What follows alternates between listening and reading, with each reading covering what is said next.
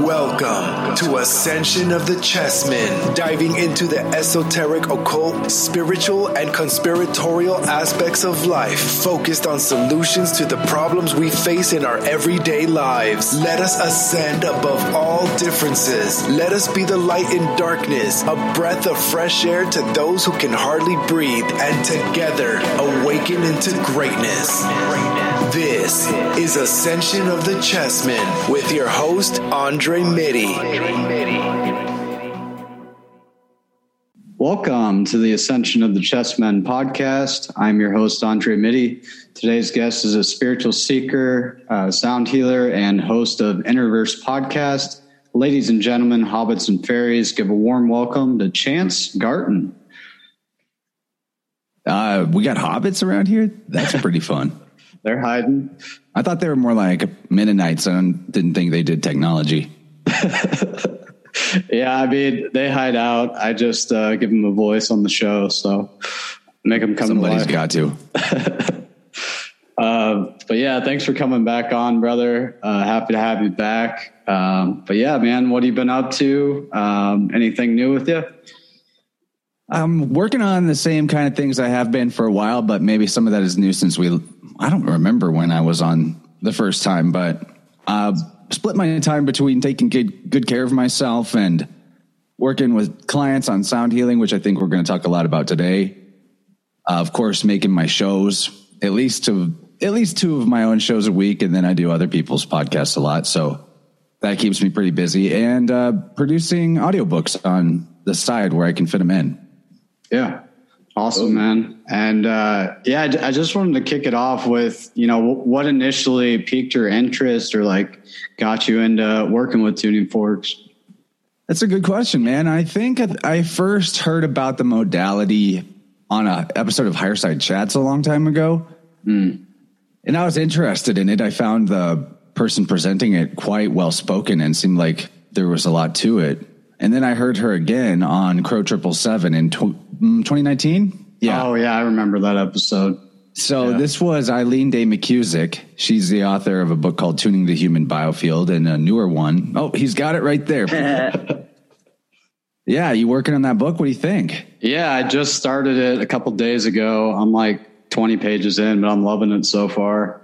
I didn't realize how much science is coming up to speed with it of the last 10, 20 years, Absolutely. That's what I love about the method I'm a Libra moon and Eileen, the person who wrote that book, she's a Libra sun. So balancing and bridging the gap between the mechanistic and the mystic, being more in the middle, being able to show what's real about this energy field that has been spoken about for as long as humanity has been writing and keeping information. Right. I really appreciate that about it. Some of the science involved is pretty amazing. And to me, what's scientific about it is that the process that I learned from reading her book and then kind of worked out how to do it for myself would be very consistent from client to client. That there is actually something, there's actually something concrete there. I don't know. For all I know, the entire idea of the biofield could be completely imaginary, but it still works as if it's real. So in that sense, I kind of consider it to be a language more than maybe something that is a structure of nature. And we can elaborate more on what I mean by that. The language aspect, though, because we're communicating with our body's intelligence and having the language of the idea of the biofield and the anatomy of that gives us something to work with in terms of an intellectual scaffolding. So we know what message we're actually getting from the body. And in that way, tapping into the all-knowing aspect of these glorious vessels carrying around the cosmic primal life force energy that we are. Right. Totally, man. Yeah. I was telling my buddy Dayton, who's with me today to be my guest host. Dayton, if you wouldn't mind saying hello. We actually... Yeah. So me and Dayton met at Shangri-La, this music festival up in Minnesota. And I was telling Dayton that, you were the one that planted the seed with tuning forks, which I feel like there was other seeds planted, but it seemed like you really pushed it deeper in the soil as far as, curiosity goes. And, just talking to you further about it and then to see where you're at now with it, it's just mind boggling. So that was my first experience with sound healing, was a session with Dayton. We actually did 2 sessions over that weekend, but just profound, man. I had never felt anything like it. And I could just feel the energy moving in my body. It was pretty wild. Like, I was on a journey, if you will.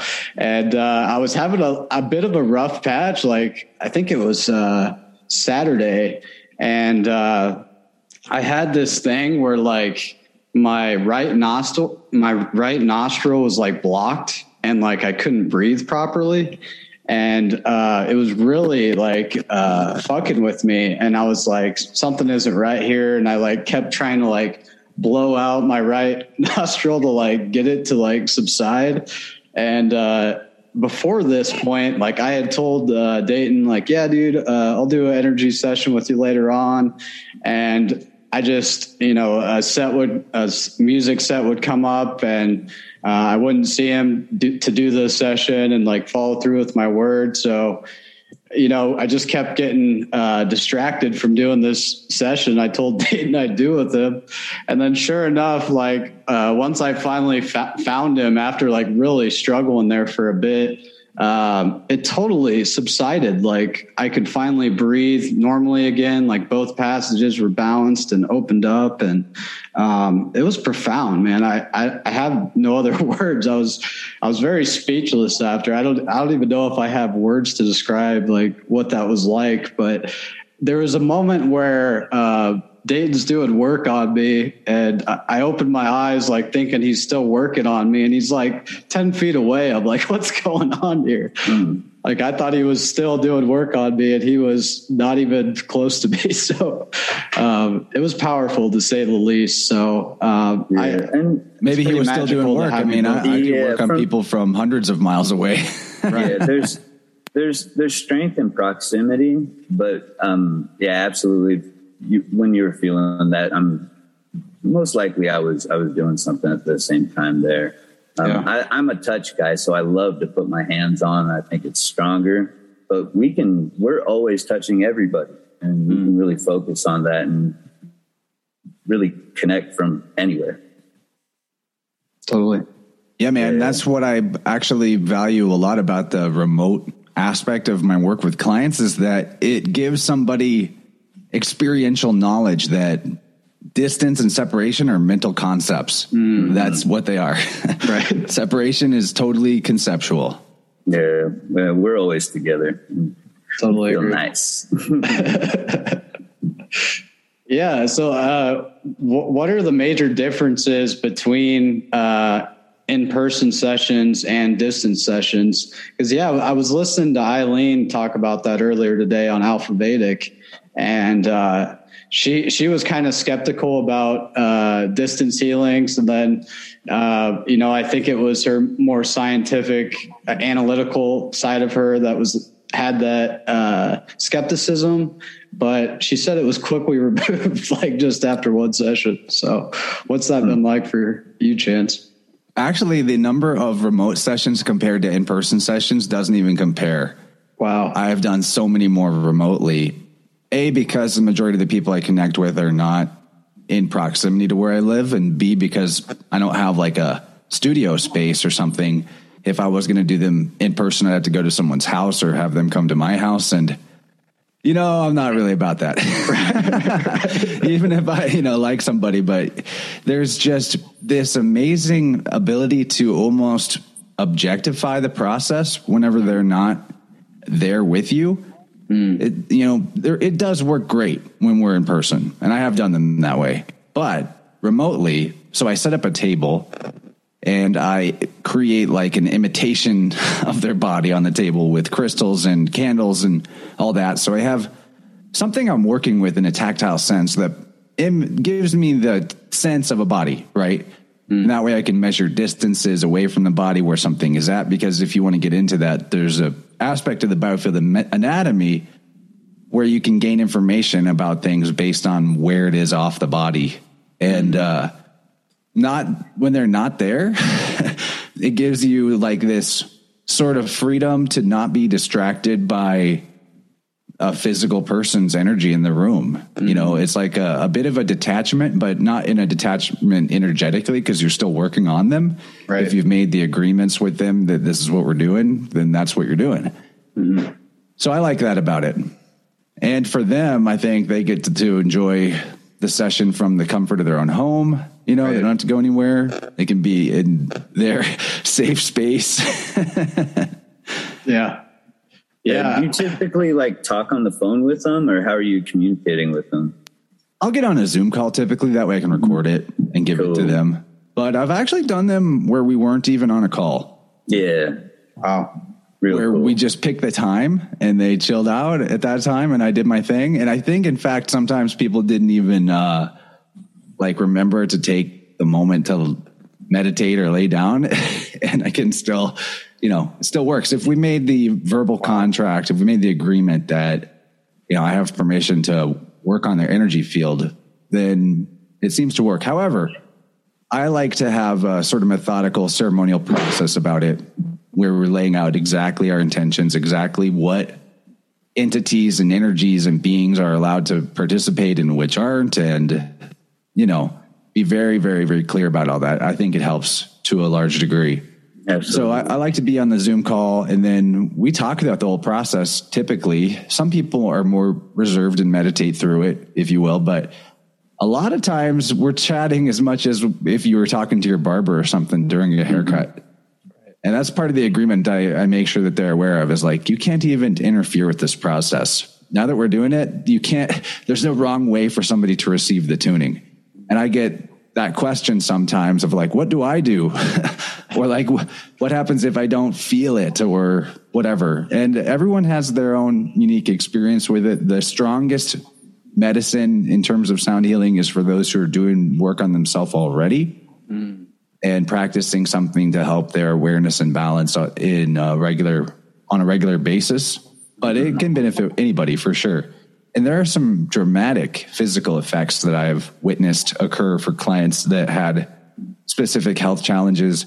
As you mentioned, the nose being blocked, that's an interesting one. I definitely can say that tuning can help reduce inflammation. Sound can help reduce inflammation. And that's one of the problems with when you have that congestion and you're just like trying really hard to blow it out, and you're actually irritating the passageway more with all that force that you're applying to it. Right. So I highly recommend, if people are interested in being able to help themselves with that type of thing, a weighted tuning fork, which is the best way to actually do work on yourself, on your physical body.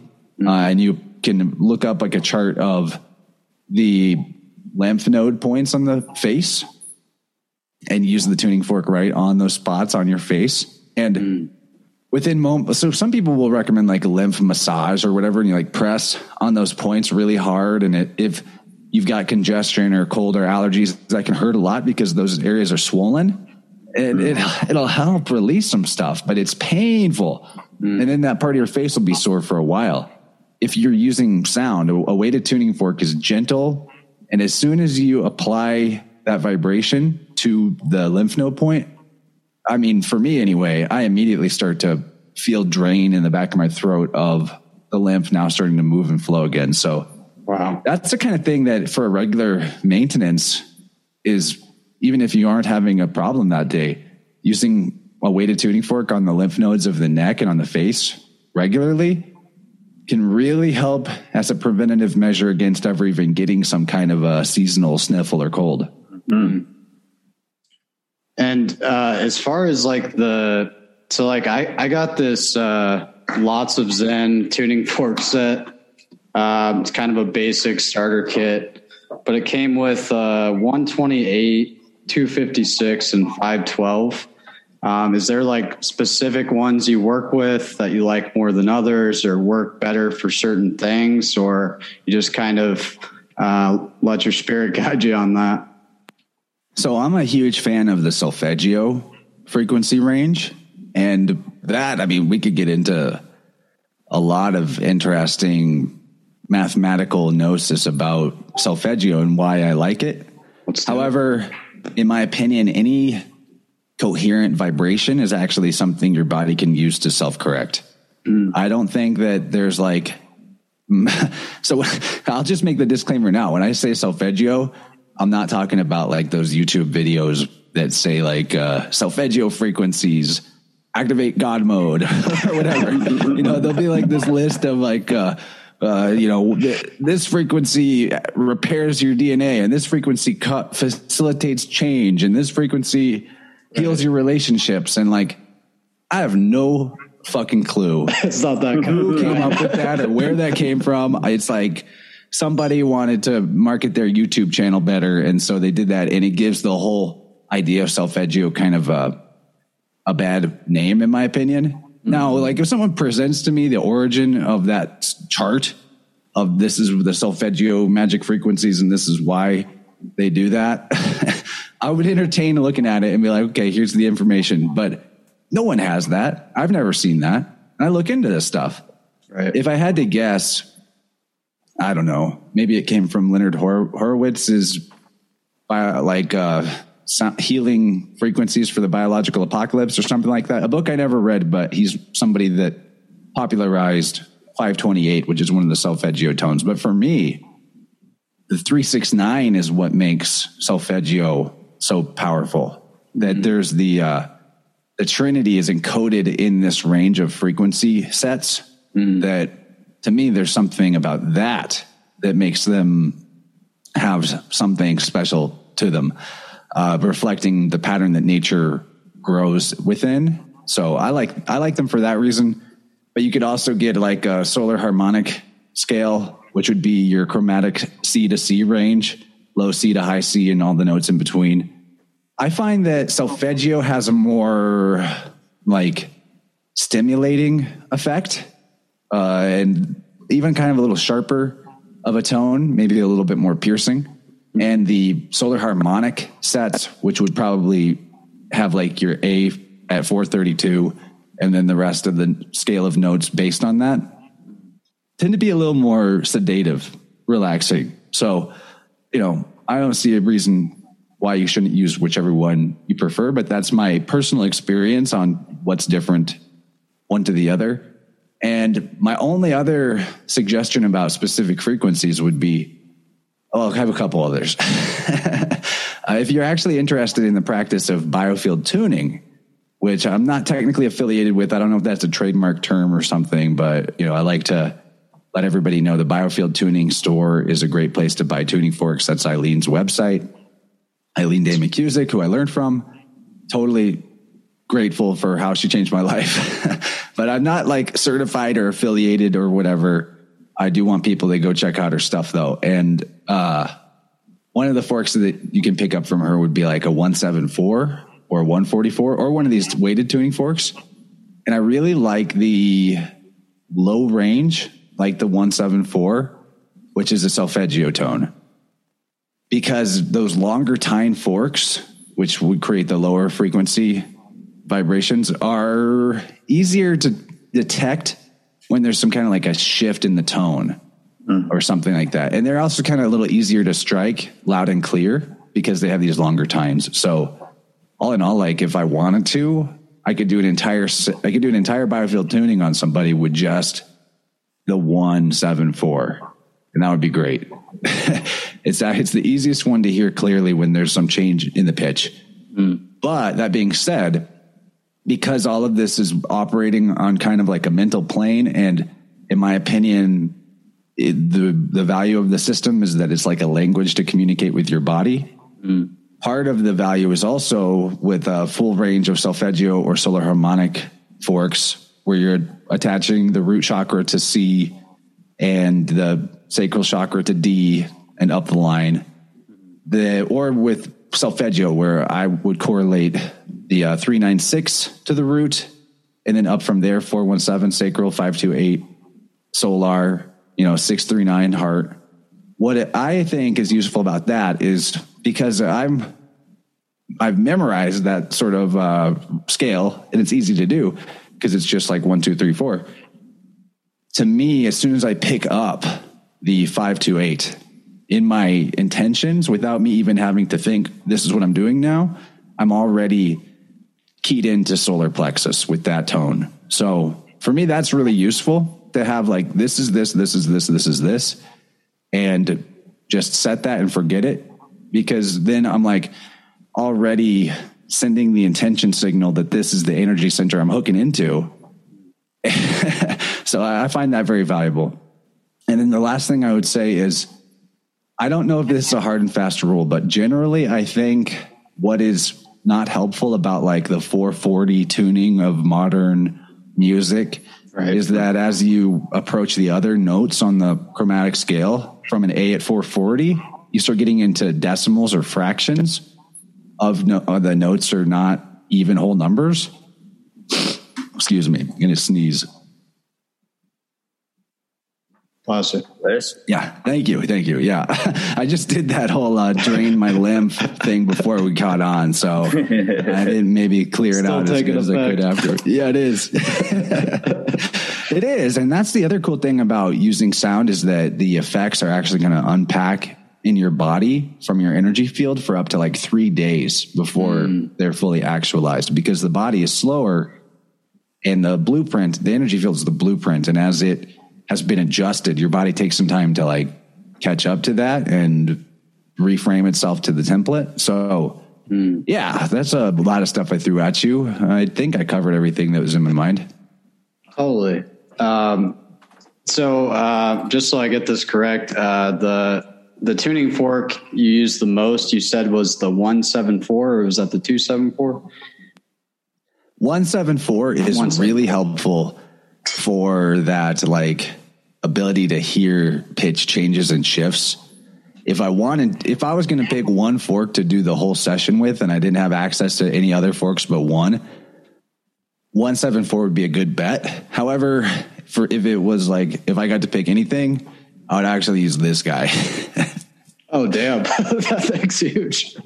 Yeah, I have this like Mjolnir Hammer of Thor tuning fork here. This is actually a 384. So that's not in the solfeggio range, but it is in the 432 A, is the A to this, but it's a G note, which I really, really like.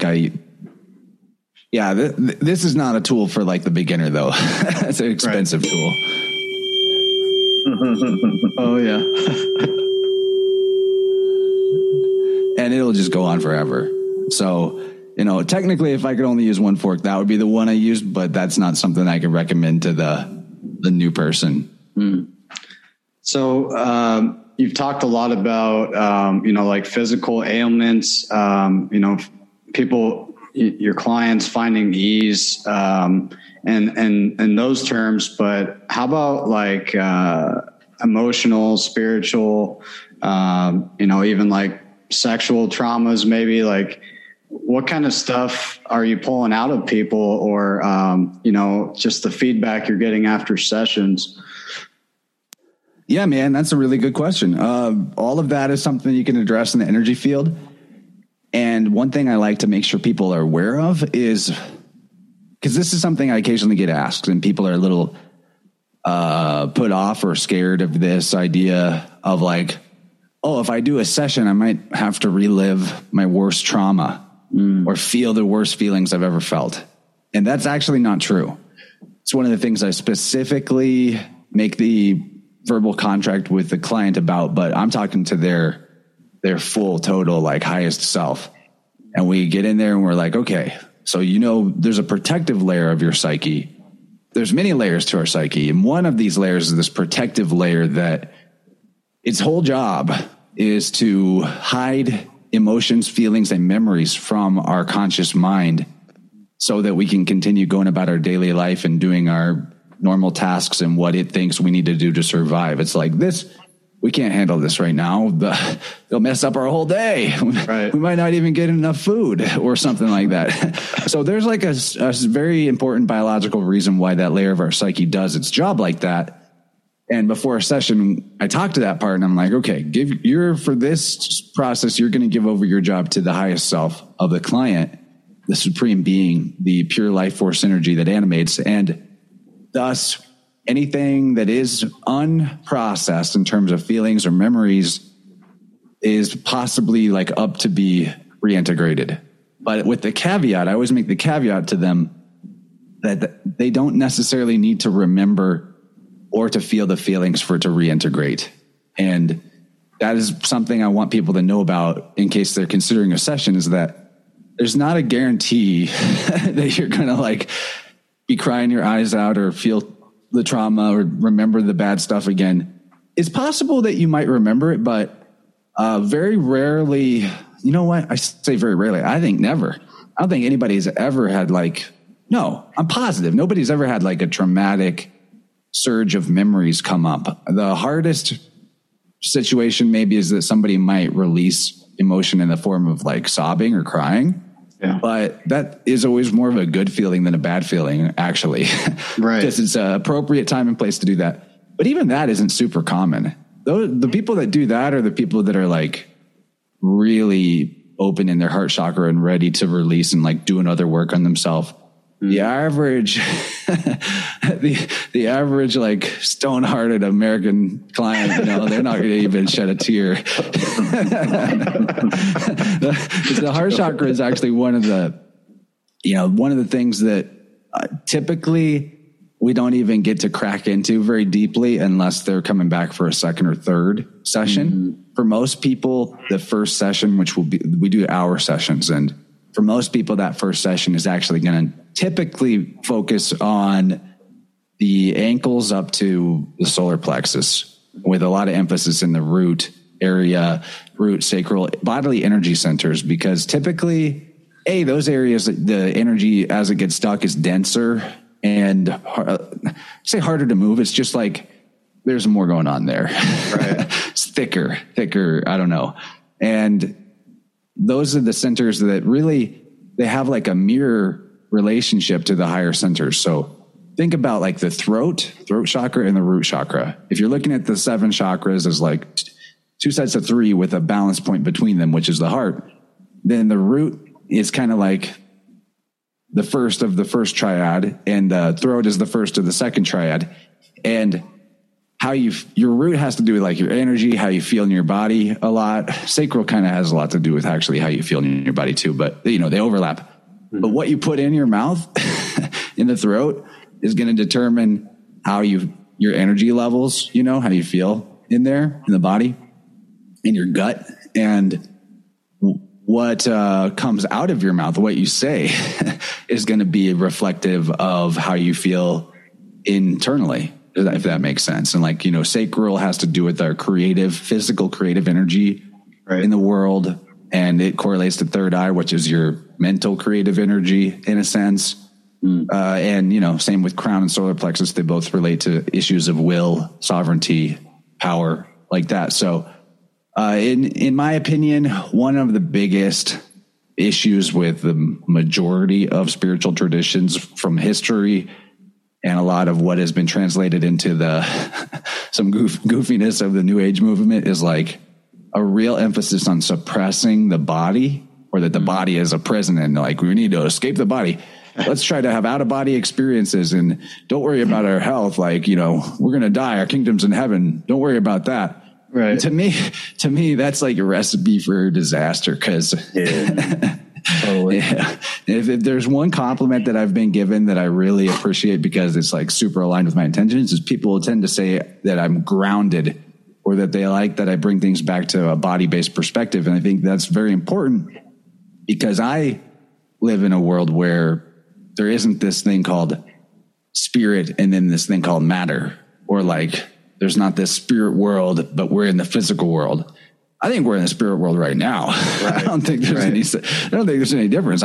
My experience, my knowledge in terms of how I see matter, and especially as I learn more about alchemy, I'm like, matter is definitely energy. There is not energy in the matter. There's just a scale of like what the energy is doing and what aspect of our sensory input apparatuses are we detecting that energy on. Totally. So matter is like one end of that spectrum, and energy or light, that's another end of the spectrum, but it's one thing. They're not They're not opposites. In a Hermetic sense, that makes perfect sense to me too, because, you know, there aren't really even opposites. There's the thing and the degree of the thing. Like there's not hot and cold. Right. There's good point. There's more hot and less hot. There's not actually such a thing as cold. And that's great too, because it can really help clear up some of our view of the world. Like there's actually no such thing as darkness. Darkness is conceptual as well. It's the term that we apply to when there is less light.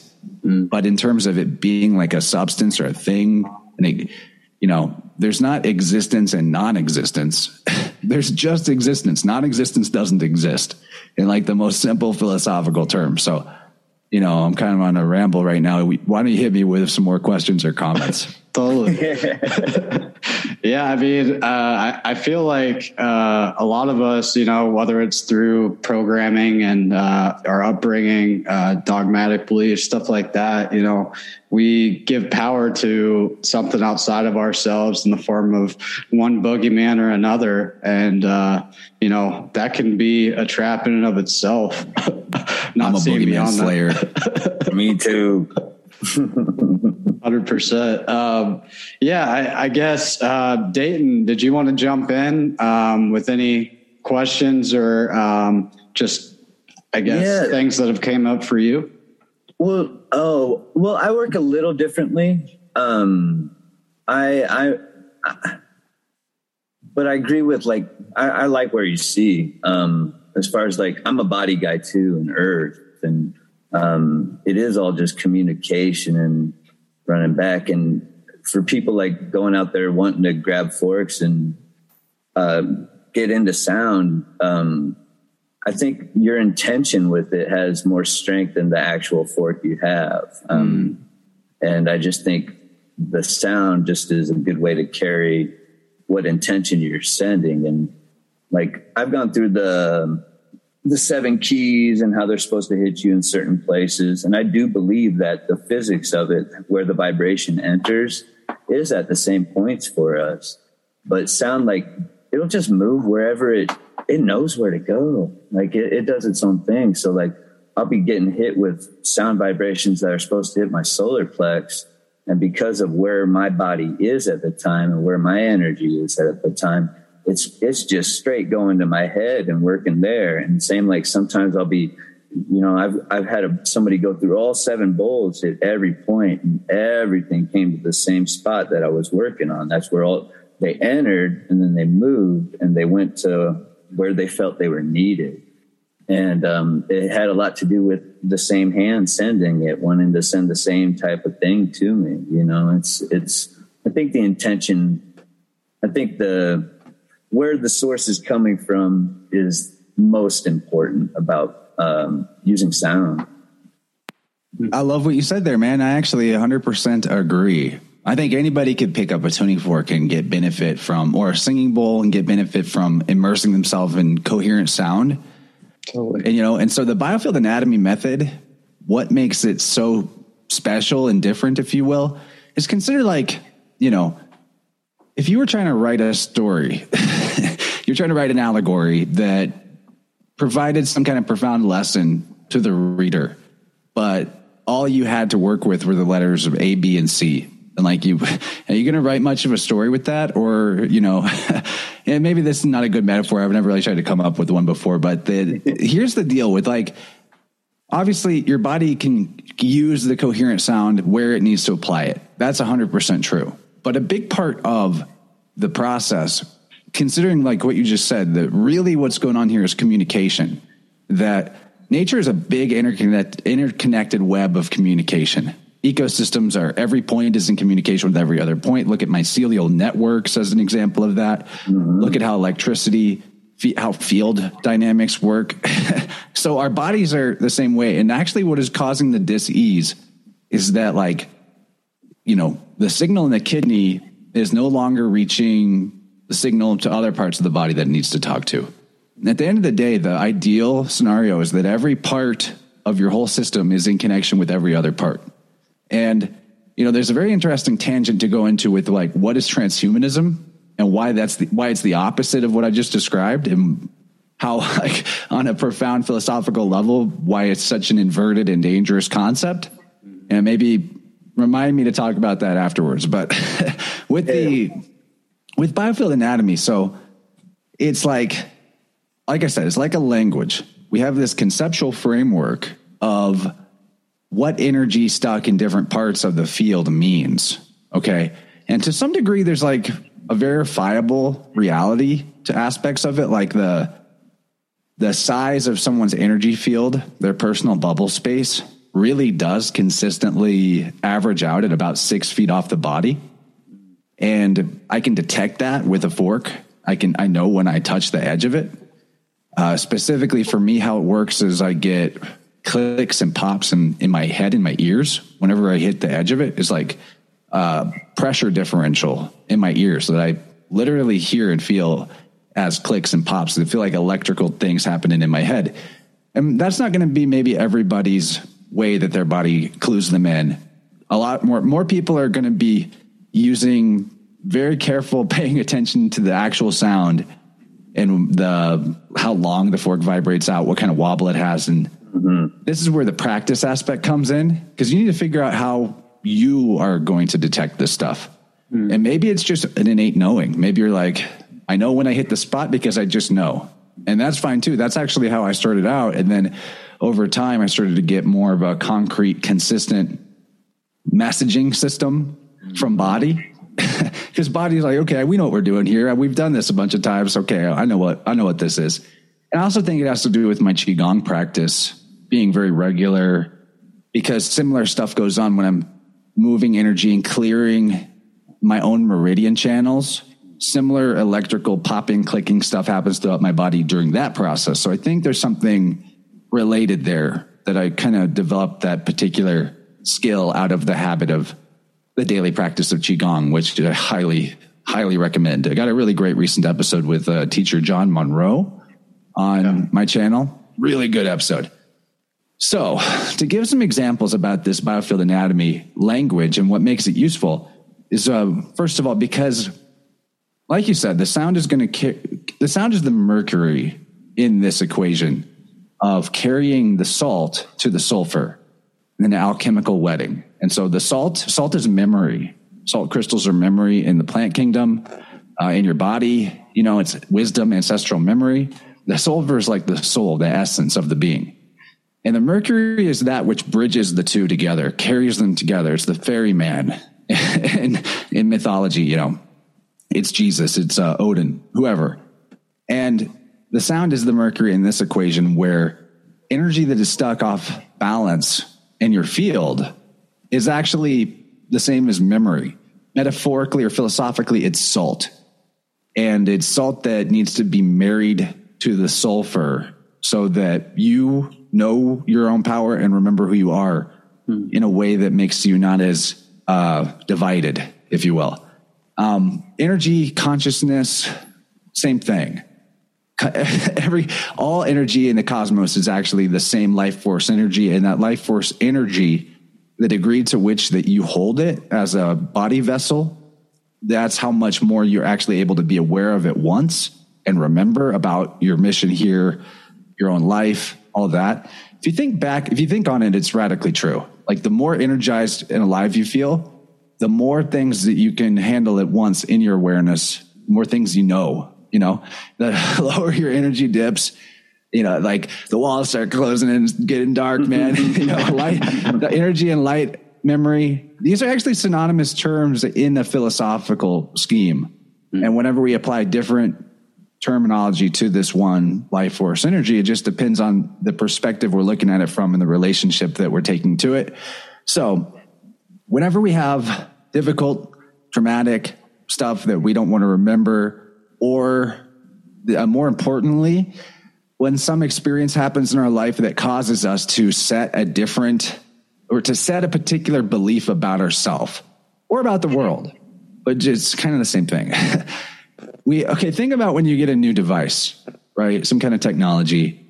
The first time you pop it open and you're like, okay, what are the options on this bad boy? And you go into the options menu and you don't really know what you're doing with this device. You set a few options and then you just go on your way and start using it.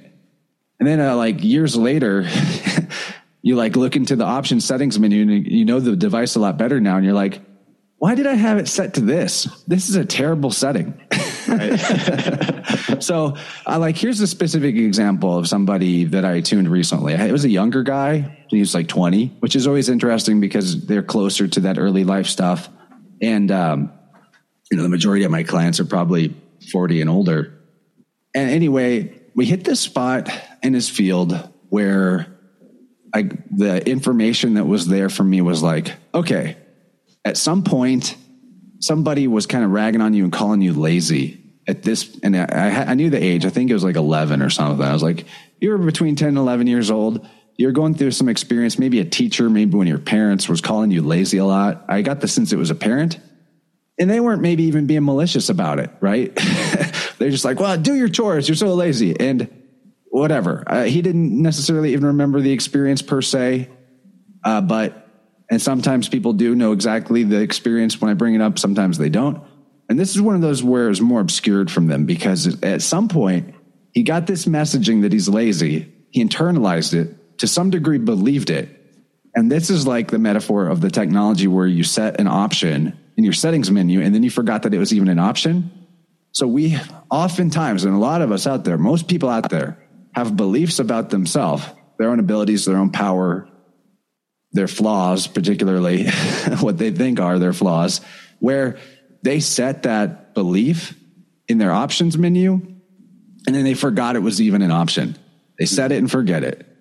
And it might not be like a big energy drain, but in the grand scheme of exactly. In the grand scheme of things, if you like even have 1% less of your personal energy available because it's tied up in the belief that you're lazy. And so to adhere to that belief, you're holding that energy back from yourself. This is a great example, but there's all kinds of ways that this could happen and types of beliefs that can hold us back that we don't even know we said about ourselves. We don't actually believe that now in our conscious mind. Like, I'm not lazy. But there was some time in your life where you actually internalized it, believed it, and you're still holding on to it a little bit because you never went back and changed the setting. So that's the equivalent of what's going on whenever I find that stuck energy and bring it to their mental awareness. I tell them I found it at this age. And a lot of times what I find people are like, yeah, I'll be like, I'll find something where I'm like, okay, here's the time where you felt trapped. You felt like, you didn't have any personal power and control over where your life was going. Yeah, you're 27, and they'll be like, "Oh, yeah, that's when I got married." And they're not with that partner anymore, right? So things like that, right? And wow. We may have even done the work on yourself to go back and heal certain difficult traumas and relationships, but there could still be a little bit of like a scratch in your record that we can buff out with the tuning by bringing your conscious mind to it. Is also like bringing it back into your circulation. So I hit that pocket of stuck energy. I detect based on where it is in the axis of the verticality, which is the chakra system, the left-right axis, the front-back axis. All of those three dimensions give you some kind of specific information about the feeling and the type of energy that is stuck where it is. So in terms of like the lazy energy or the feeling of like, or the belief that I'm lazy, this is hanging out. If you have this, this will actually be hanging out on the left side of your body at about hip level, from about like where your legs meet to the hip, that range, which is root chakra. On the left, probably more to the front than the back. And energy that gets stuck in that zone is actually typically related to like indolence or laziness, like not having the motivation to do stuff or like believing that you are lazy or anything related to not getting it done. And then on the flip side, at that same height, the root area, the hip area on the right hip, off the right hip, this is where you're like balls to the wall, pushing yourself way too hard, overdoing it, overworking yourself. We can work really hard, but whenever it's not, there's a lot of other information in the root chakra. And so if we're pushing ourselves really hard, think about and it's to something that isn't in alignment with our actual spiritual soul's reason for being here, You know, root chakra deals with like our livelihood. It deals with our home situation. And our work is like a second home. If we work outside of the home, you're there possibly more than your home. So all these things are very interconnected. And if you continually stay out of balance in that particular zone of overworking at something that isn't even really in flow for who you are, it's actually going to develop into hip problems. And think how many people in the right hip specifically, and think how many people in the US hip replacements. Yeah. They're like not even 50. You're like, yeah, you need your hip replaced, right? I've actually worked with people who were being told by the hospitals, you need your hip replaced. And, you know, you come get a tuning and we do it semi-regularly if necessary. You can push that off to maybe never do it, never get the hip replacement. In fact, probably the most dramatic physical immediate after effect of a tuning I ever was able to find out about, because not everyone even reports back to me. Mm-hmm. But I had a guy, his energy field was, I think like 55 maybe. His energy field was actually geometrically way out of whack. And he didn't tell me much about what was going on with himself before we started, but the one side of his energy field was like 7 to 8 feet. At one point, it was actually bulging out to 8 feet off the body. And on the other side, it was like pulled into like 5 feet. So he was not in balance, you know. And that's actually, the geometry thing is actually fairly common. It's fairly common, but this was an extreme case. It was like a way off. Usually when they're off, it's like more 6 to 8 inches off. And anyway, I told the guy this. I was like, yo, you're way overstretched on the right here. And he told me, that's interesting because I have a hip problem where my right hip is actually like out of alignment and pulled in, and his right leg was 6 or 7 inches shorter than his left leg. Whoa. Because his hip was so out of place. So he couldn't really go upstairs. He'd have to like take it 1 foot at a time. And he was seeing a chiropractor about it, but it was very painful. And he was doing the work on himself. So this is part of why there's a dramatic result. He's doing his stretches. He was seeing his chiro for adjustments. And 3 days after his session, he emails me and he's like, I went into the chiropractor today after I had done a stairs workout. And immediately I'm like, stairs workout? And he's like, my chiropractor was shocked because he said my legs were actually the same length now. And he couldn't believe it because he said this result should have taken at least several weeks of adjustments and stretching to achieve. And it was 3 days after turning. So that that's an extreme result, right? Yeah. And it's very possible. There's like a lot is possible with this stuff. Oh yeah. Totally. Yeah. Swelling will go down in people right in front of your eyes. Like they'll have a knot and you'll see it dissolve. And you're just like, wow, I love life. You know, it's beautiful. So if I wasn't fully clear about it though, the real advantage of it as a language, the biofield anatomy, which, you know, Dayton, you could learn if you picked up this book that we referred to. You wouldn't even have to read the whole book. You could just kind of like check out the chart at the back and be like, okay, this is a good map. And whether or not it's a literally true thing in the physical energy field, if you're intending that this is the map, then whenever there's a certain energy with a certain emotional quality to it, and you're working in that bubble space of the person, you can actually get the ping of information that this is what they're dealing with. And, you know, whether or not it's literally true, it's kind of like language. Language isn't true in of itself. The deer is not called a deer by nature. You know, your name is not actually Andre. You don't have a name. There's no man has a name in nature. Right. But you can use language to describe the truth. And in the same way. So I'm not like a stickler to say like the biofield anatomy is literally the physical anatomy. Maybe someone else will use a different language, or, you know, as I've approached this work to some degree, I have maybe my own twist on some of the parts of the biofield from my experience and all that. But it is really useful to use as a language because it will allow you to describe the truth quite accurately and beneficially, because now you're bringing to their mental awareness, to their conscious mind, something that is actually describing the truth of how their energy field is configured or something that actually happened to them in their life.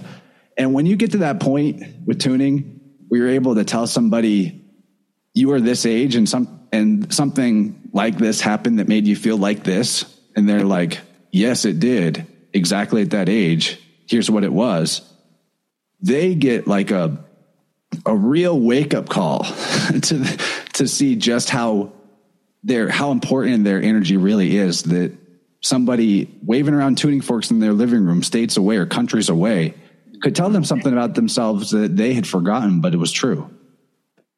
Yeah, and that's clutch, because right there, that allows them to be more receptive to the whole process, and it's going to be more beneficial for everybody. And I'm not familiar with the language you're speaking of, but I've had a lot of field experience, with different people, different cases, and what you're saying, how you describe it, is very much on spot. Like, it all makes sense. It all goes the way it feels, like the way you're talking about the points, and this is here and this is there and that's there. I'm following you, and I like it a lot. Yeah, it makes a lot of sense. And language is clutch. We need to communicate, and the science will help a lot of minds that aren't in tune to the feeling. Right. Yeah, I found it interesting. Eileen was talking about how, like, pregnant women, people with pacemakers can't do this work. I would get your take on that kind of thing, or what that's about, or what that brings up for you. I defer to the expert on that. First of all, the process of sound balancing is electrical, and pacemakers are electrical devices. So right. as soon as you got technology in your body, we're outside of my comfort zone for sure. Right. I wouldn't want to disrupt that. With pregnant women, it is, I don't know if she is way more educated and credentialed. So I think we should defer to her on this, but right. Here's the why. She would probably say the same thing about cancer patients as well, that because tuning can actually cause a spontaneous detox process, or it can cause certain bodily organs to actually reset. Like, if somebody is really redlining their kidneys and adrenals with caffeine and nicotine and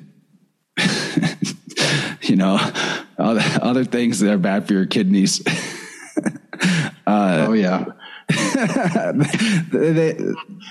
Oftentimes, like, they might not even tell me those things about themselves when we do a tuning, and they let me know afterwards that they're just wrecked. Like, they're so tired because that system is actually rebooting, and their energy will come back stronger and clearer afterwards. But spontaneous detox, fatigue from adrenal reset, all of that is stuff that could happen. And you don't probably want to do a spontaneous organ release of toxins when you have a baby inside you, or if you're already compromised by receiving chemotherapy or something like that. So I understand all those. I understand those situations maybe not being ideal candidates for tuning. That being said, I think it's possible to set clear intentions and boundaries with the body on where the sound can go and what it can do, and being a little more tactical. So in those cases, people in those situations, I would probably still not be super keen to do like a session on them unless we were targeting something very specific that wasn't going to interfere with those other processes. And that they were aware that, the risk, they need to make sure that they're setting that intention themselves very clearly. And they're like, right. I'm not responsible if you have a detox that is not helpful. But, okay, so as a practicing healer person, I get wanting to have those boundaries so that you don't do something that causes more harm, because the whole point is that you want to cause help. However, I think probably the intentions would be honored and everything would go okay. Even like, I've never had somebody have a detox experience that they weren't ready for and needing, so I trust the body's innate intelligence a lot. And if you are somebody in one of those particular situations, pregnant, cancer, pacemaker, the best answer for you is the same as my answer for anybody. You sound yourself on yourself, and then nobody is responsible for it but you anyway. You know, the reason why I go on podcasts and talk about this isn't just to like land clients for myself. Although I'm so grateful that I'm able to work with clients, because it's part of what has freed me from other types of work that are not really in alignment with why I'm here. Right. But I also want the world to know this, that they can learn this pretty simple language. They don't even have to memorize the language. Just print out the chart and work with that and give it a go. Practice, play around with the sound. Use sound your own way. Just knowing that there's this powerful modality that is non-invasive, and we can talk some about science aspects of how sound affects the body on a physical cellular level too, or the transhumanism thread might be interesting. Yeah. I just want more people to be practicing this. I mean, it's great that people can come to me as like a specialist or whatever, but know that as I said, I really started diving into this in 2019. That's 3 years ago. And within a couple of years of experimenting, researching, I'm able to proficiently do this for people in a way that has a big impact on their life. I think that means that a lot of people could do that short journey to proficiency as well. And I would love it if this was as common of a practice for people as that they knew how to do for themselves and for others, as like taking a shower. Right. Because taking swimming lessons. Yeah. Because it's actually simpler. I hope that I've made it clear that it's simple, but you know, there's complexity to it in terms of a language, just like you can get complex with how you speak. But in terms of the basics, we're talking about an alphabet that is as easy to learn as your ABCs, right?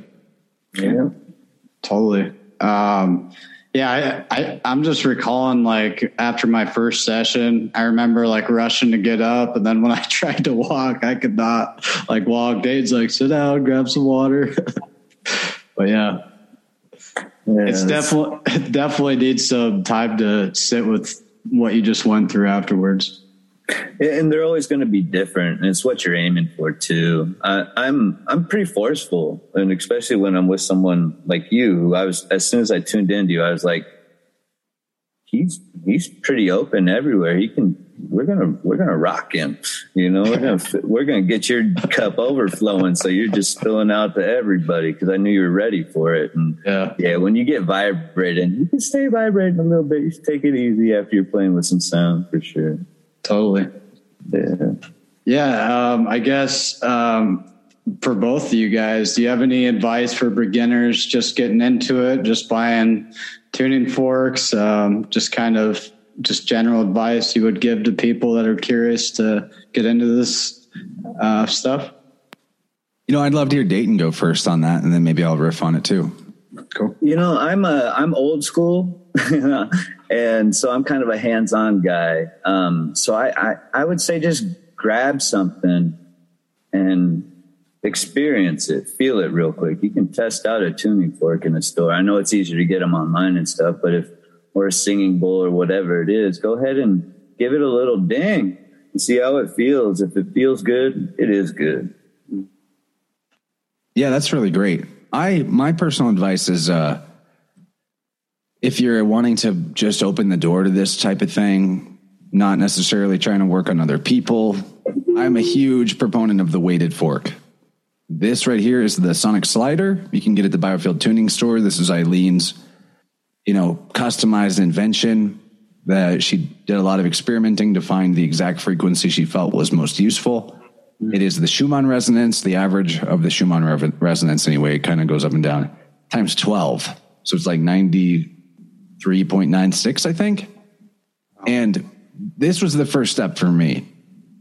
I had an injury from rock climbing, where I thought it was from rock climbing.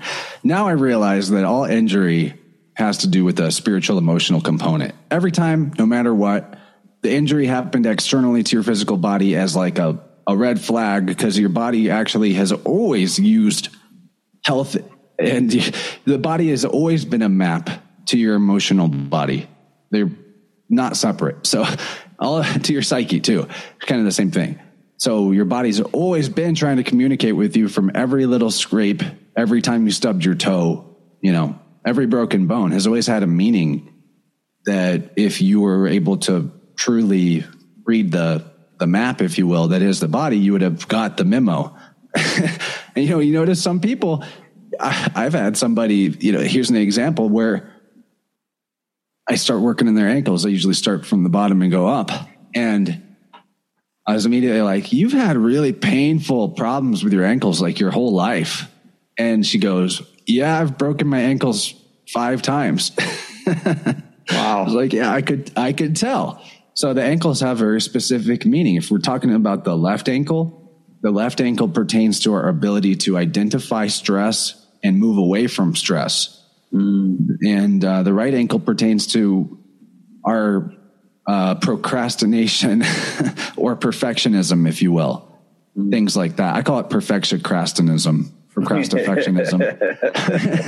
Because for me, like, it'll manifest in me being a perfectionist about details that actually are not important at all, as a way of procrastinating the stuff I should be doing. So I'll do both at the same time, but now I'm more aware of it. So anyway, that's the ankles. The ankles have very specific information in them. And if you're having ankle problems, rolling your ankles, broken ankle, it's actually going to pertain to one of those things, depending on left or right ankle, front or back, and all that. There can be some overlap because there's overlap to the ankles and the knees, and all the energy centers are connected to each other as well. If it's not, you might not know it, but you could be having a sacral issue and an ankle issue. And then those things in context with each other will tell you even more specifically what this situation is going on that your body's trying to alert you to. So anyway, all that aside, backing up, I had this injury to my left shoulder. At the time, I had no idea that the left shoulder pertained to absorbing negative energy from the world, like absorbing the pain and suffering from the world or from people around you. The left shoulder, left armpit has a lot to do with that. Eileen calls the left armpit the pit of despair. Because for whatever reason, that's like where you accumulate that type of external psychic trouble. And I didn't know that. And I had this left shoulder injury. And I was at the time in a relationship that was definitely like psychic vampirism. I don't want to put blame on the other, because psychic vampires and narcissists require victim mentality empaths in order to operate. And that's where I was at, and I wasn't seeing it. But all that aside, I was like, I hurt my shoulder climbing and I can't seem to fix it. And I'd take like a month off climbing and then try again. And it wasn't getting better. It was actually getting worse. I couldn't raise my shoulder above this level, or my arm above my shoulder level. And then I heard Eileen for the second time on that Crow episode. And I was like, this sounds really good. Bells were going off in my head. Ding, ding, ding, ding. This is a thing you should check out. So I got the sonic slider. I ordered a book. I started using the slider on my shoulder, just holding it as close to the area where it was painful as possible. And I'm not kidding you, man. Just doing that for like 5 minutes, maybe 10 minutes a day. Within 3 days, the pain was gone. Within 5 days, I was raising it all the way up. Wow. Within a week, full range of motion, full ability to work out, no more pain, didn't come back. So, and then it took a little longer for this, but then like within a few months after that, toxic relationship ending. And at the time, even back then, even learning about the process, I didn't realize like that one thing led to another. But I definitely did. I was no longer vulnerable in this area. And so like as you heal your body, as you address emotional hangups, as you, in a literal sense, seal up the holes and vulnerabilities in the plasmatic membrane of your bioenergetic field, thus your external world also shifts. And in many ways, so the relationships didn't shift. I'm a big proponent of, you don't actually need to like cut people out of your life usually. Like having healthy boundaries and knowing when to say no in a situation, sure. But generally speaking, all of that stuff sorts itself out if you're sorting yourself out. You don't need to like go around, who do I cut out today? You know, it's not, it actually will rearrange itself on its own. And the same goes for like your living space.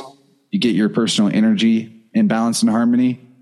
And, you know, especially if you don't like where you live, you feel like you got a bad, unsafe home or things like that, or you really don't like the job that you feel stuck at.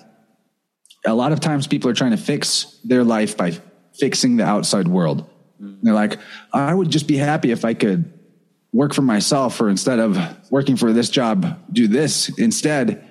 And they're just striving and fighting and trying to make that change in the external world. And they just feel like they're spinning their wheels and they're stuck to the stuff that is stressing them out and they don't like. But if they would address it on the energy level and be consistent with maintaining that vibrational harmony, they will find themselves out. They will find their way out of those other situations. It will happen. The opportunity will show up that they need. The courage to do the right thing will show up, whatever it is. You know, they'll move. Like, it's wild. I'm positive that this is true. And even in simple stuff, like part of the issue with the stuck energy in your field is that it is a part of you that you've now walled off, compartmentalized, and kept separate. And in a sense, you might as well call that demonic possession or entity attachment. Right. I actually, in terms of interacting with attachments and possession type stuff, I approach that type of idea from the biofield so that it can be sort of objective, less emotional, less scary, less mystical, because it's functionally the same. You know, the ancients would consider that people got sick because of evil spirits. Now we know that it has a lot to do with the biome in your gut. Is there really a difference? We're talking about invisible entities that you can't see that influence your mind and your health inside of you. Is there really a difference? Parasites. Is there a difference? I mean, right. Functionally, it's the same thing. It's just different language to talk about it. So that's how I would say you're actually like releasing, possessing entities, integrating, you know, getting rid of attachments, however you want to put it, with the process of biofield tuning. And because that energy that was being held at arm's length away from you, right under your nose all this time, is actually your personal energy that you've separated from or attempted to. Of course, you're never actually separate. It's wild, though, to consider how, on a macro level, if you've created this separation, and you've put the negative out here and you're trying to hold on to the positive here only, metaphorically, that doing that actually creates a field, you know, very similar to the idea of quantum entanglement. If you have taken particles that were a part of the same whole originally and separated them, a field is created between them, no matter how far apart those particles are. And in the same way, you're creating a field where you're influencing the field that's already there by holding this type of energy away from yourself.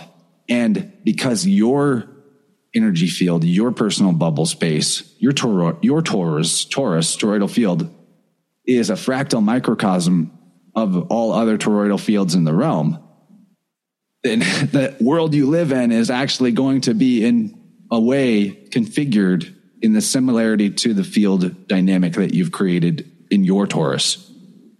It is like that. So because part of that energy is now out there, you have, say, like 90% of your personal power available, 80% of your personal power available. And look at your life. Are there things where you're like, you're starting but not finishing? Do you do the dishes and get 80% of the way done, but after drying them, you don't put them in the cabinet and you leave it sitting there? These are the little things that are actually a reflection of your personal, what bioenergy that you have available of your personal power. And that's a big result that can come from doing this type of work on yourself or receiving this type of work, is that you will find that you've got the energetic throughput, that you're finishing things that you started, that the closet that you have been afraid to touch, or you felt like you didn't have time to organize or get rid of the stuff in there you needed to get rid of. All of a sudden one day you're just like, I think I can do this today. And it gets done.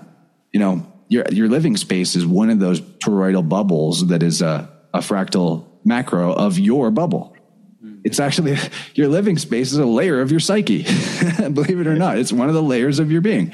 So it's going to reflect changes to your personal energy as well. So there's like, it's really even hard to conceptualize the level of ramifications of positive change that can result from improving your personal boundary of your bubble space and the flow of the energy within it. It's like the sky's the freaking limit.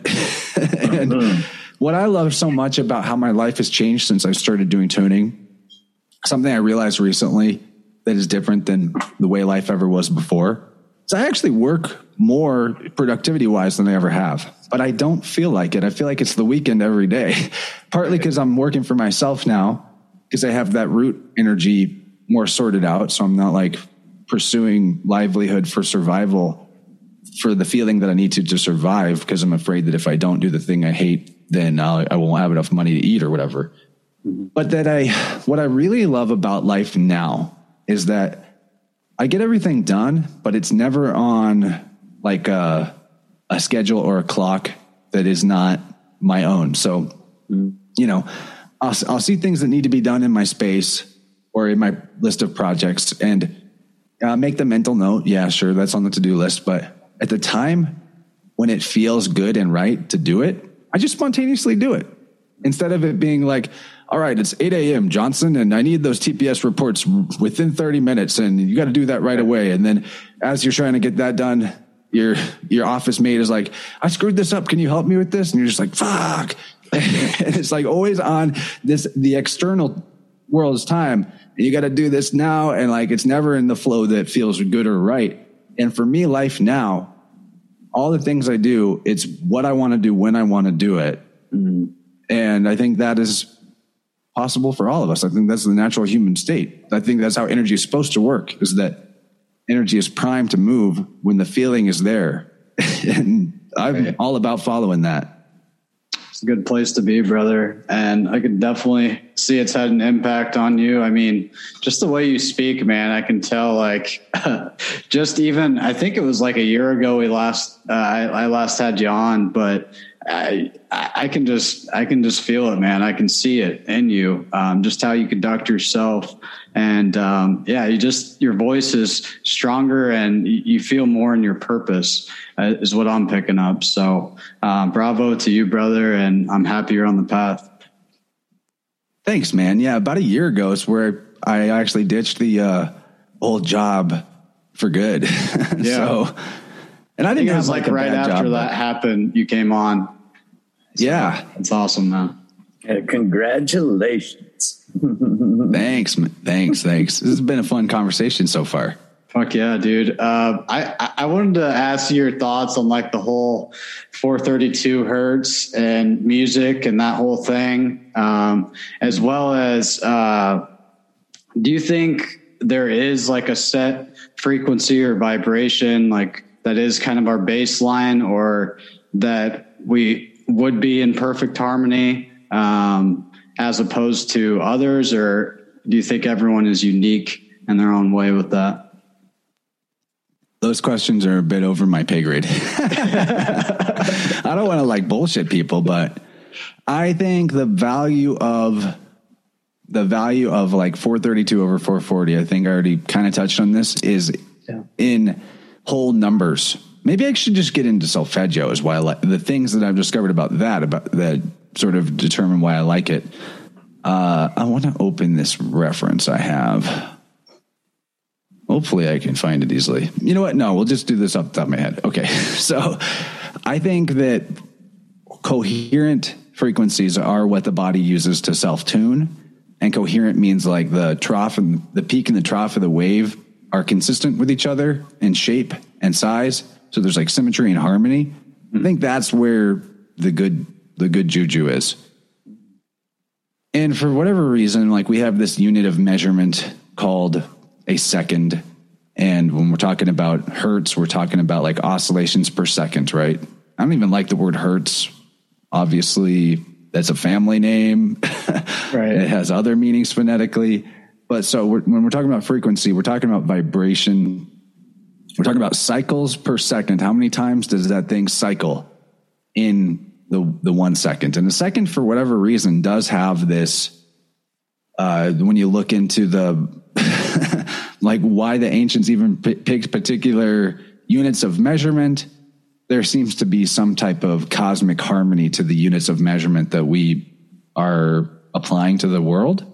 And why that is, maybe that's another conversation. But there's a difference between decimals, fractions, and whole numbers in terms of this coherence. This is my opinion. Okay, so I'm not telling you for sure that this out is.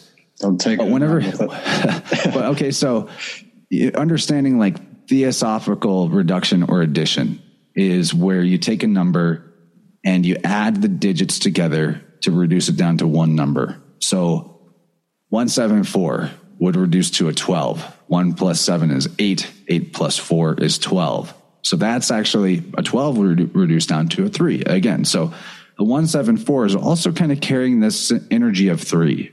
And that's one of the solfeggio tones. But what about a, 214.79? What energy, what numerical energy is that holding? Well, it's like, I don't know. I'm not going to even do the math on that, but we're in a range of decimals where all of a sudden you've got some of the numerical energy, metaphorically speaking, on one side, and then there's this thing called a period, and there's some other energy on the other side of it. At least mentally, it's like it's just less cohesive. And I think that that's maybe what the problem is with 440, is that we're getting into a range of some of the notes having these decimals to them. And not that decimals don't have their place and use in mathematics or whatever, but in terms of coherent sound, coherent frequency, I like solfeggio because there's the 174, which is reducing down to that 3. Then there's a 285. 2 plus 8 is 10, plus 5 is 15. So that's a 6. 1 plus 5 is 6. Then you have the 396. 3 plus 9, 12. 6 plus 12 is 18. So there's a 9, right? 18 reduces down to a 9. So right there in the 174 is a 3.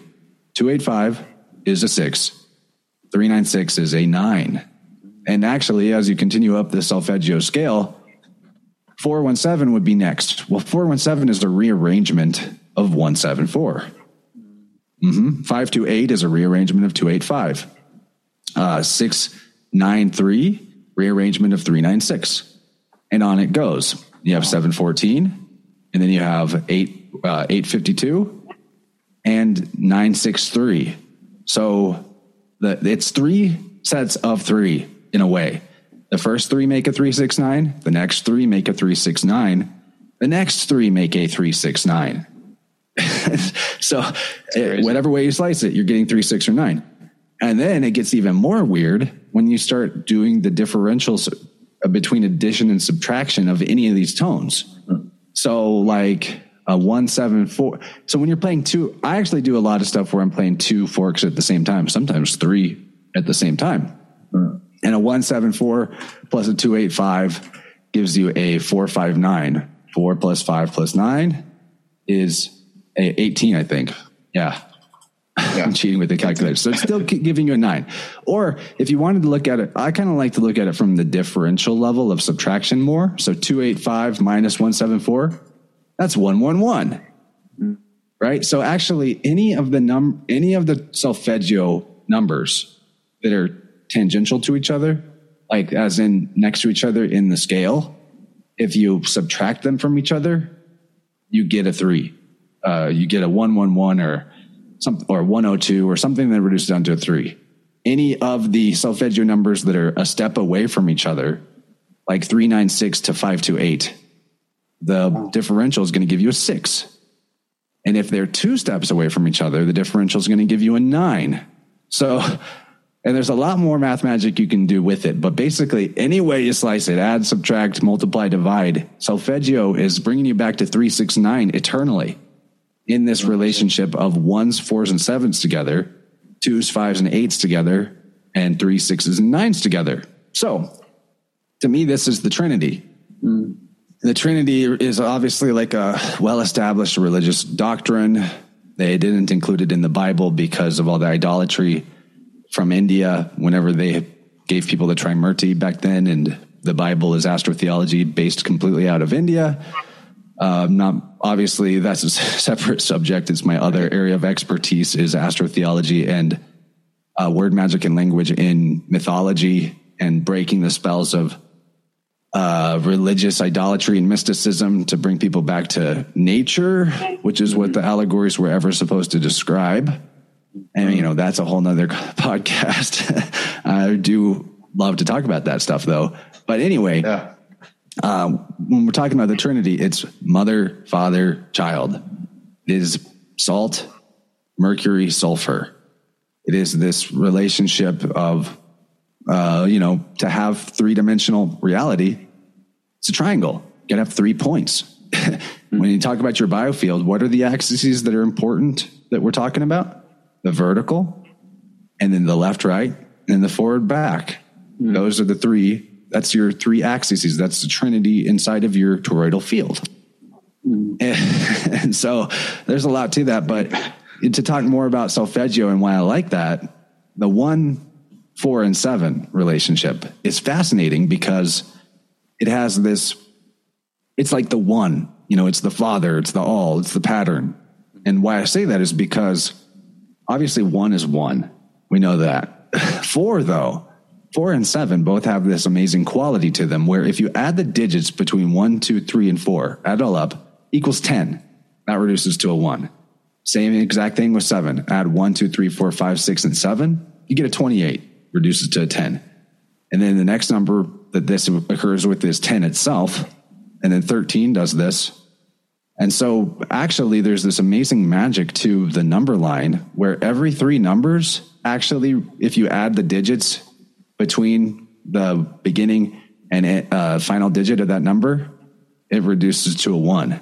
So in a way, whenever we're counting, we're actually saying 1, 2, 3, 1, 5, 6, 1, 8, 9, 1, 11, 12, 1.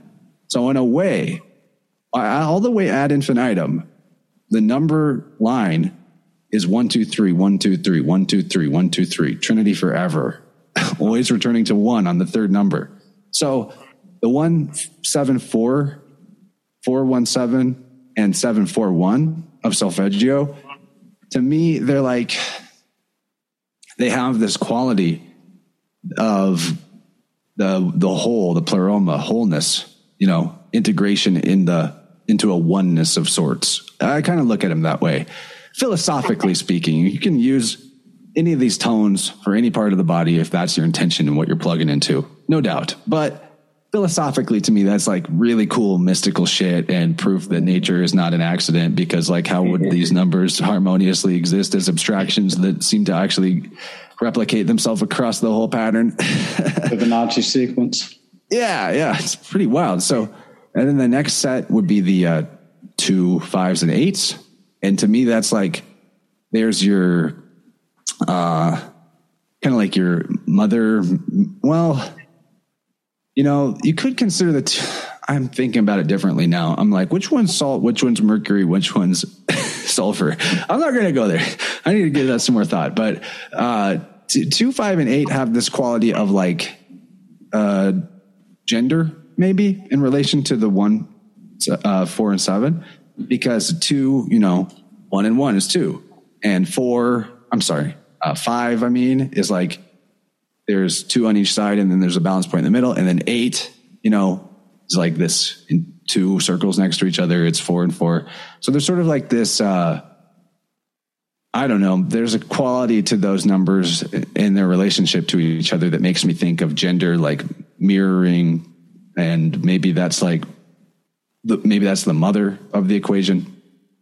And then the 3, 6, 9 is obviously a Trinity thing, that next triad. To me, that's like, 2 Trinities coming together to form a 3rd Trinity, the way that happens with conception and then birth of a child. The 3 plus the 6 gives you the 9. Could be like that. So this is all just airy-fairy philosophy, but to me, there's some pretty cool magic with solfeggio that no matter which way that you look at it, you're continually returning to this 3, 6, 9 pattern. I think that's where I think that's where the beauty and the magic is in it, is in that, but it's abstraction. It's not about like this tone will change your DNA and like all this shit that you'll see on the YouTube channels that have millions of subscribers. Yeah. Not that I'm not knocking on that. Like if there's one of those channels that you like and it's like meditative music, or it's like activate your pineal gland 852 frequency or whatever. Right. If you like it, go for it. If it feels good, it feels good. Just like what Dayton said with the forks. But, to me, like there may be some ridiculousness in the advertising of that shit. It's kind of like, wow, there's not like a magic easy pill. Right. Shortcut. I don't know. Yeah, it's like offering shortcuts that aren't really there. Totally. Yeah, it's totally a gimmick. And, there is a lot of clickbait out there that's like, here, follow me and I'll take you to the word. That's right. Clickbait is the word. Right. I was just going to say, Dayton, do you have anything you wanted to add in here as we get towards the end? I'm just really stoked to have been here and spoke with you guys. Chance, what you're doing is beautiful and your understanding is nice, and how you deliver, how you perceive I'm really stoked to have had this conversation. I'm flying and I'm looking forward to hopefully talking with you more. I think we got a lot in common. One of my things is getting the healers together. And so we all I've worked with a lot of different healers, and we're all very unique, and every single one of everybody's process wouldn't step on anybody's process. It's really cool. So I'm hoping to see more and more of you. Hey man, likewise. I love what you said. There's this aspect of this paradox in authenticity when it comes to this type of healing work, or really anything where you're following your own path and creativity is involved to some degree. To me, the true spiritual path is creativity. Mm-hmm. If you want to connect to the creator, or the creative intelligence and the dynamic force that generates the realm, well, you probably have to be creative. So there's this sort of paradoxical thing that comes up. And I think this is why so many of people like us in the past were like the heretics, because when you're really in the flow and authentically tapped into your way of doing it, your divine mission, it feels like you're making it up as you go. And that is both a blessing and also a curse if you're not authentic to if your intention isn't authentically aligned, positively, then making it up as you go can be like, trying to figure out the best way to con somebody. I don't know who does that. Maybe people do. Mm-hmm. But to me, like that fear of, I can't just make this up. I need someone to tell me how it's supposed to work, keeps a lot of people from crossing the threshold. And it's no different than, if you feel like you're not a creative versus somebody who does consider themselves creative. One sits down at the blank canvas and goes, I don't know what to do. And the other makes a decision and does a brush stroke and gets into a flow state, and then the next stroke, and then the next stroke. So, not that there should be no methodology or harmony or to your practice and what you're doing as a healer, but there is a point where you're going to realize that, like, I'm actually responsible for deciding how to do this. And no one can tell me. If I'm going to do this, I have to make choices. I have to make decisions. And so thus you got to be creative about it and be comfortable with that sense of like making it up as you go. Because if you are aligned your intentions to the highest good for yourself and your client, then you can also and should also trust yourself that making it up as you go is not only safe, but it's the right way to go. It's the right way to do it. And that doesn't make you fake. You're only fake if you're deceiving somebody on purpose. Then you're fake, obviously. But, right. It's safe to make it up as you go. It's supposed to feel like that. I want people to know that it's supposed to feel like that. And that means you're actually in the zone. Yeah. And listen to those feelings, and that communication is clutch, but also, like for me, because I'm not studied, I just went out and did. I learned the hard way some of the rules. And so there's also great benefit to just talking to other healers, talking to people in this community, watching things like this podcast here, where you have people with some experience and some understanding to teach you, like, there are some rules to like fucking ground that energy afterwards. I learned that one the hard way. Yeah, and don't push out more than you put in. Keep that balance. You got to fill every space, you know, and like, I learned a lot of things the hard way. Unfortunately, they were small hards, you know, but that's the beauty of it. I was just going to say, I'm sure for both of you, you've had clients that are like, can you do this for me every day? Like, you save me, you know, like, no, I make sure to charge enough that no one's going to ask for that. No, but in all seriousness, the process can be such a, I don't want to say taxing, but, you know, it's comprehensive. You're not going to want to do that every day because people sometimes need a couple days to recover after I give them a session. Sometimes people will have like more energy right away to get stuff done and whatever, but more people than not have some level of like kidney adrenal reset or root energy, sacral energy reboot that causes them to actually be kind of fatigued for a little bit after the process. And that's the healing taking place. And anyway, in terms of the price, I was kind of making a joke, but also for any aspiring healers out there, part of the process that is super key is that if you want to provide value to the people that come to you, you have to value yourself and your time.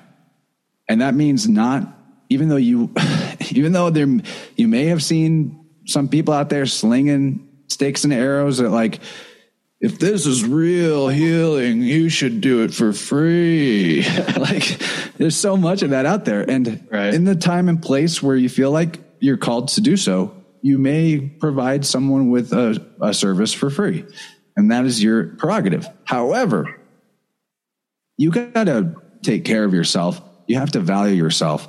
Sacral chakra energy is all about the self-worth and what we ask for to receive and expect to receive for what we give. And with this type of thing, like I don't really do more than one in a day max session for people. I take it very seriously. My client for that day, that's my client for that day. So there's preparation before I even get on the phone with them. There's post-op for me, stuff to ground and all that. And more importantly, the price, like right now, my price is $200 for an hour tuning. We're actually going to be on the call for longer than an hour because there's some before and some after, but an hour straight of sound at least, and you get a recording and all that. But the reason why it costs that much, one of the reasons it costs that is because it's also about me asking for what I need to receive in order to be in the flow state and energetically maintain the practices and self-care and the time that it takes for me to do that. That's outside of the work with the client, right? So as a healer, I advise people that your price point is not about how much you think you want to make per hour at the thing or whatever. Don't think of it in those old world matrix terms. The price you ask for is the resource that you need, that you know that you need in order to be able to stay in the zone, quote unquote, full time. So because that's actually why you're able to be of value to somebody. The process, your way of doing it, all of these, like the method itself, even in a podcast like this, the communication, the things we're saying specifically, all secondary to the actual energy that is being brought to the table. People are tapping into our energy right now, how we feel, how it makes them feel is actually the real value they're getting from this. The enthusiasm that I can give forth, to be in this zone and in this flow state right now. It is not like I can just fuck off for all day or do things that hurt my energy or, that are bad for my health and then turn around and be like, get on this podcast and be jazzed up. Let's do this and communicate this clearly. I have to stay. If I fall off, it could take me a while to get back up.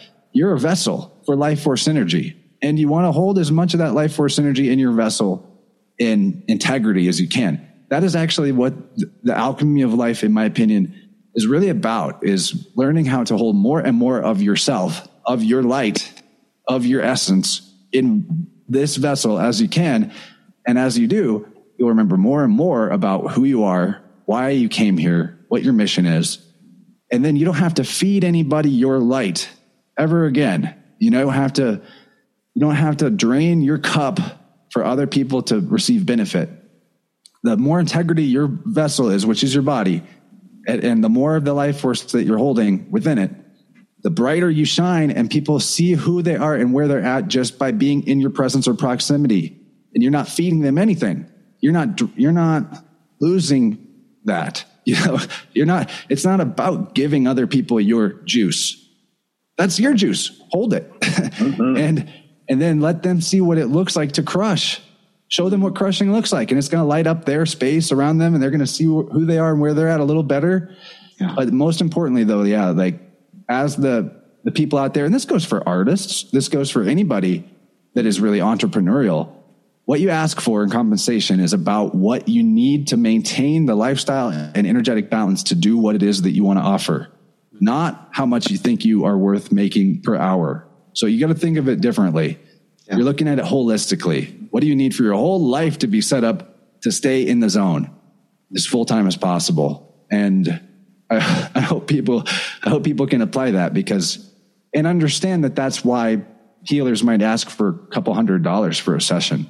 It's not because they're trying to rip you off. It's because by also you as the recipient, the amount that you invest in the process, are you going to, if you only had to pay me $20 for an hour of tuning and we did a lot of great work, but then afterwards you're like, yeah, no, I kind of want to just chug a 6-pack tonight,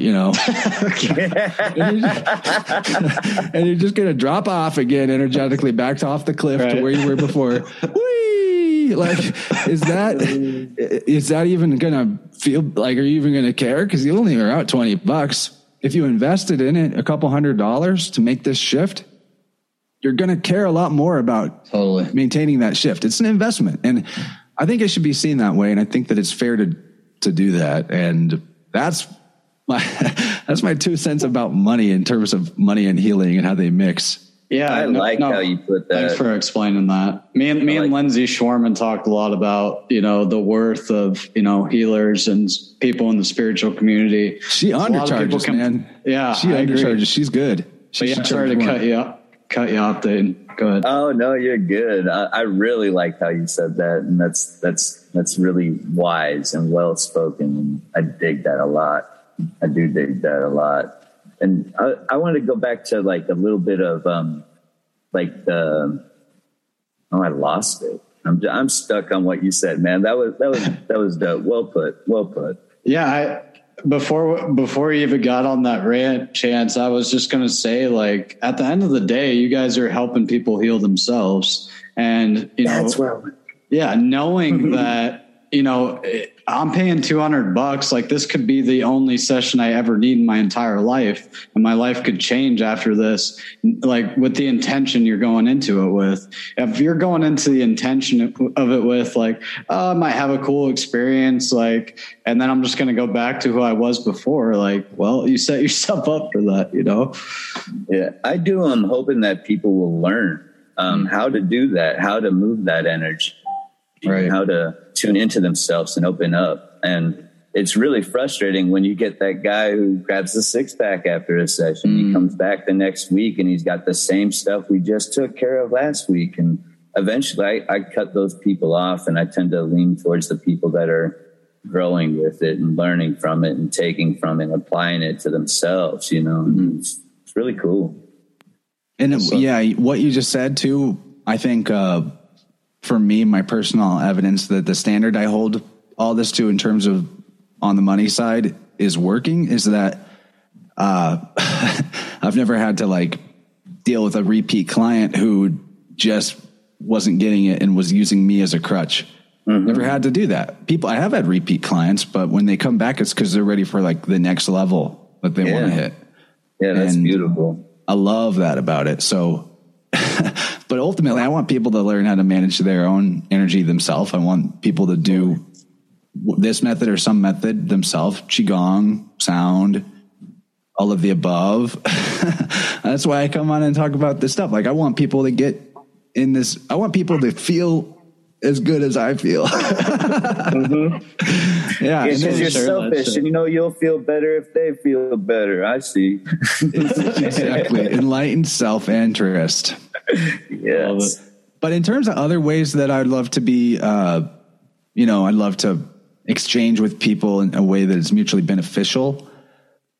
I have a couple audiobooks out there that people can purchase on Audible. And, they're supporting me. They're supporting the author of the audiobook if they buy it, and getting a great experience out of that. So the first one is by Lindsay Sharman, her novel, Sine Curve of Aeons, Phytalis it's called. It's the first in a series. I think there'll be a third one. But that's a big fiction story that you can get my narration of on Audible. A lot of fun. But also the other one, which I think I really, really want people to get. Not that I don't want people to listen to Lindsay's fiction. It's great. But Spirit World, July's End with Black Swans, the third book in the Spirit World series by Dylan Sicoscio. I did the audio for that, and I'm working on the fourth book now. And those books are all four worth reading or listening to, and they can be done out of order, honestly. If you've got some familiarity. I bought Spirit World. What's that? I got Spirit World, but I don't have the other one, so I'm glad you said that. Well, yeah, they're all technically Spirit World is the header, and then they're different books. So July's End with Black Swans is more of an advanced syncretism in astrotheology. If you've got some basic knowledge of astrotheology and astrology symbolism as it pertains to religion, the first book is less. I mean, you'll learn stuff from it, but it's a little less mind opening, in my opinion. I'm also just trying to get people to do the one that I narrated. But like, if you're new, if astrotheology is a concept, you don't even know what the hell I'm talking about, the Spirit World books are going to give you, especially if you read all of them, they're going to give you the keys in language and in symbolism that allow you to see that all of the control systems that have been levied upon humanity by the priest class, all the middleman parasitic bullshit, vampirism, from governments to corporate institutions and religions, everything. Okay, so the entire system of the way society is set up, where we have this, and it's alchemy, believe it or not. It is a dark application of alchemy, where you have a mediator between you and the source of something that you need. And that mediator is skimming off the top from you, right? Mm. Literally the entire way we do a commerce, and we're all kind of forced to do commerce this way to be a part of the system. And, the mediators of spirituality that say they've got the direct line to the God or the being, and you go through them. The governments, the food producers, like, how many people even know where the actual food they're putting on their plate came from? So all the different ways that humanity is disconnected in awareness from the source of one thing or another, or the source. This is the system I'm talking about. This middleman vampiric system. All right. If you want to live in a world where you see that abrogated completely from the world, or at the very least manage to nullify it in your own life, these books have the keys that you need mentally, linguistically, to not fall for shit anymore. And it's a journey that I really want everybody to take, because there really is one system. There's one cult that has gone back from way, way, way long ago. And my boy Dylan Sicoscio, who wrote these books, he's hot on the trail of the origin of this. He's innovating this field of research in ways that have not been pushing the envelope in ways that haven't been pushed since like the late 1800s in terms of pushing the awareness forward of where this all comes from. So I'm really excited for the fifth book coming soon. And also, it's actually just like really fun to be able to have the keys to language so that you can see, right, that like see that one thing is actually something else when you're looking at it. There's all kinds of beautiful examples. I know I'm kind of probably running us long by getting into this, but if you ever want to have more of a conversation about this syncretism, word magic, language stuff, I'd be happy to kind of put something together so that we can give very specific examples. Yeah, no, I've really enjoyed multiple shows I've heard Dylan on. I've heard him on Crow a couple times, really enjoyed those. And then he had a great episode with you not too long ago. I definitely tuned into that one. But yeah, man, you've been honestly killing it, man. Like keep doing you and keep putting one foot in front of the other, because you're doing really great work over there, man. Proud of you.